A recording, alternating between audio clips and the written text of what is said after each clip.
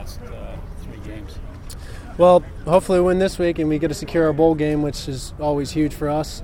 But it'd be nice to go out with winning out the rest of the season. Just the way the season's been, it'd be nice to end on a high note and end with a bowl game victory. We're just going to take it game by game and focus on what's right now, and that's SUU.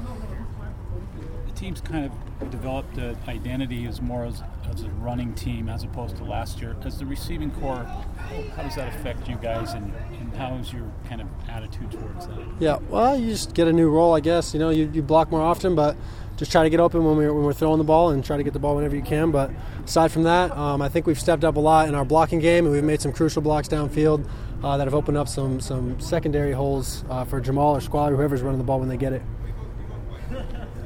How important this week is it to kind of clean things up? I mean, you're going up against a team that's decent defense, but just to make sure you're as clean in this type of a game.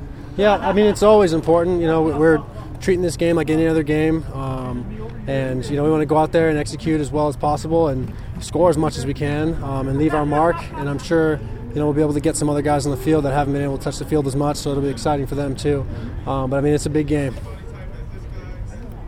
I feel like the receivers got some redemption against Cincinnati with some of the catches you guys made. Definitely, had a better game against Cincinnati, and I think we're going to look to just keep that rolling and keep trying to have some good games.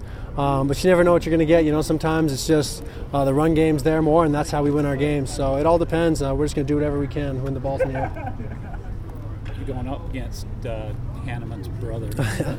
Yeah. Have you guys talked at all with Micah about that? I haven't really, but it's funny because you watch them on film and they have resemblances. They wear the same number and everything. They kind of move the same. So I'm sure that'll be cool for Micah. I mean, that's a unique experience that he's going to get to have. But he's a good player for sure.